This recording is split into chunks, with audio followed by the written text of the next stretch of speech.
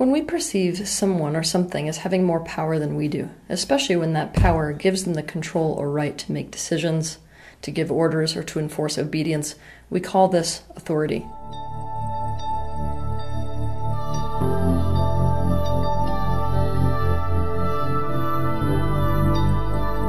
Encountering authority automatically makes us aware of our vulnerability, and the way that we react to authority directly reflects what our experience has been when we've been in that vulnerable position before.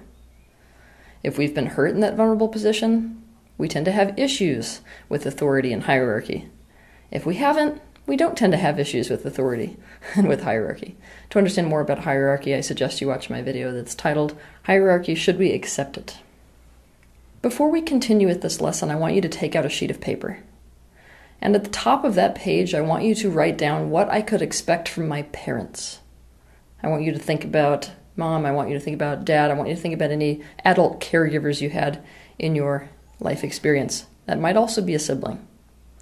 And underneath that title, I want you to list everything you could expect from them, both positive and negative.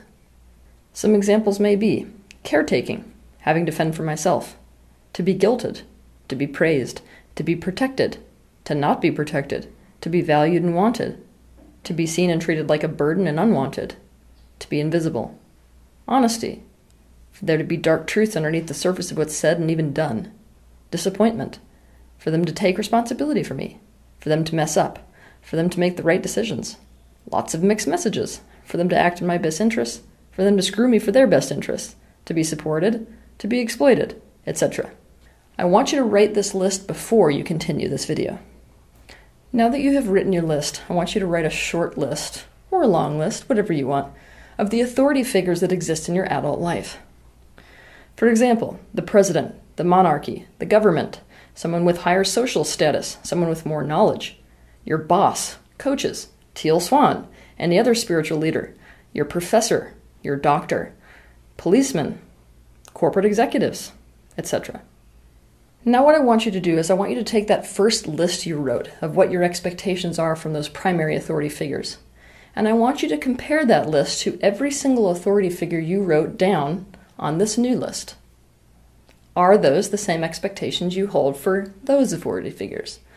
I want you to do this before you resume this video. When we are born, our very first authority figures are our parents. Beyond that, teachers. Beyond that, the parents of our peers. Now, this is where the imprinting relative to authority occurs.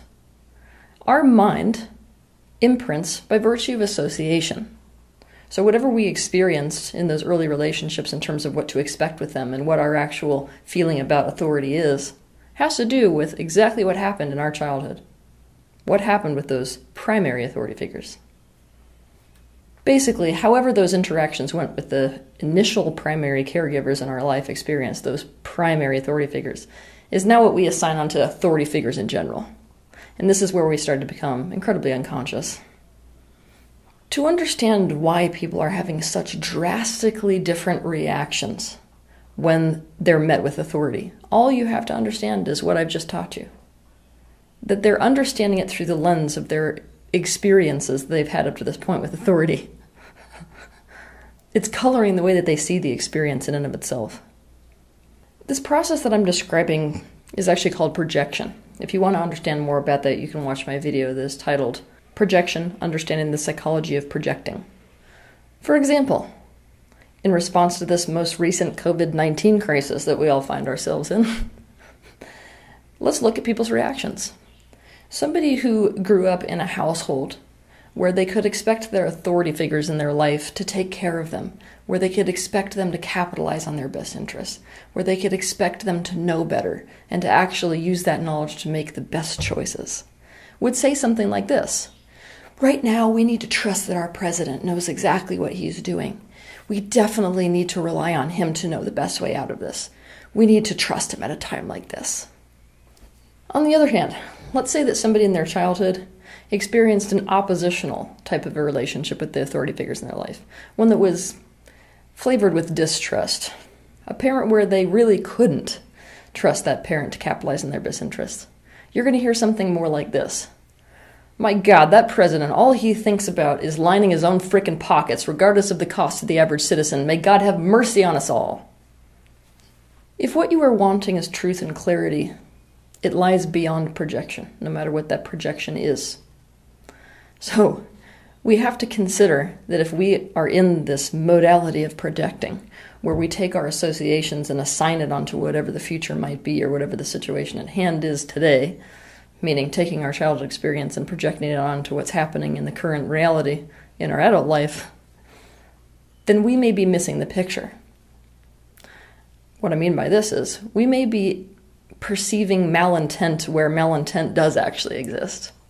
Or we may be perceiving malintent where malintent actually doesn't exist and somebody's benevolent. To the opposite, we may be perceiving positive intention, benevolence, where it doesn't actually exist.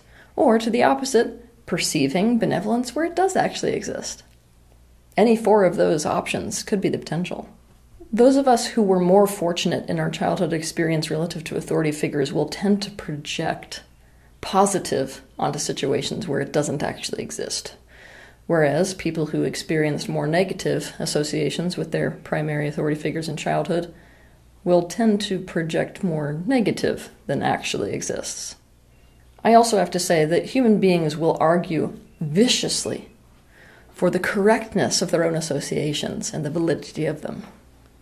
Now, perhaps the most ultimate authority that we all have in our lives is what many people call Source, God, or the universe at large. So what do? Yep, this circumstance is no different. We take that primary association we had with our authority figures in childhood and assign it to the ultimate authority of all. We project those expectations onto God or Source or the universe itself. This has serious implications. I mean serious implications. Both ways, actually, but let's just talk about implications if you had an adverse type of a relationship with your primary authority figures. It means that you will 100% feel like the universe is against you. This also has serious implications if you had an unpredictable parent, because you're going to be extra confused. Because what you're going to expect from the universe at large is that sometimes it's going to support you and sometimes it's going to destroy you. Let's look at one positive thing that might be negative. If you're in this projection mode because of associations in your childhood and you had a parent that really took responsibility for you to the degree that they never actually asked you to take responsibility for yourself so you could expect them to carry you through life, instead of owning your own personal power, you're going to expect the universe to just carry you through.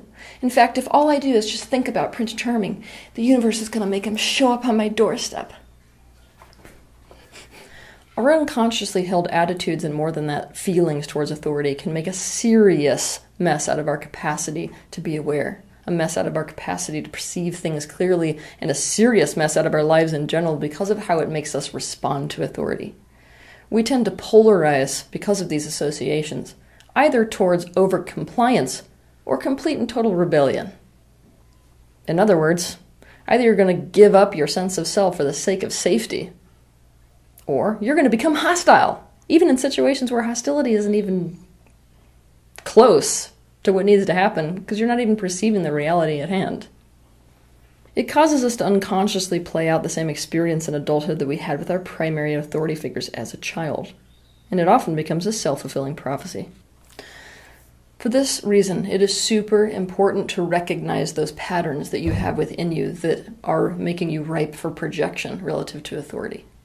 It's really important to separate out that relationship you had or association you formed through your childhood experiences with authority from the authority that may exist in your adult life in order to see the situations that you find yourself in more clearly. The reason we tend to either over-comply to authority or become hostile relative to authority is because we're not actually in our own personal power. Rebellion is not freedom. It is not a state of empowerment. It is nothing more than fighting against something that you don't want. Very different than going in the direction of what you do want. Overcompliance is to surrender yourself completely for the sake of your own self-preservation. It is making safety the single most important thing in your life and dropping every other value by the wayside. You cannot live a happy life if you're in that modality of living. So, one thing I want to share with you, the last thing I'm going to share with you is this. The more empowered you are, the more access you have to your awareness of your own free will, the more squarely you stand in a place of choice, the less issue you will have with authority. Have a good week. If you liked this video, be sure to share it, like it, and also subscribe to my channel so you can see more content like this. But I want to personally thank you for taking the initiative and having the bravery to step into the space of awareness, not only for yourself, but for the benefit of those around you.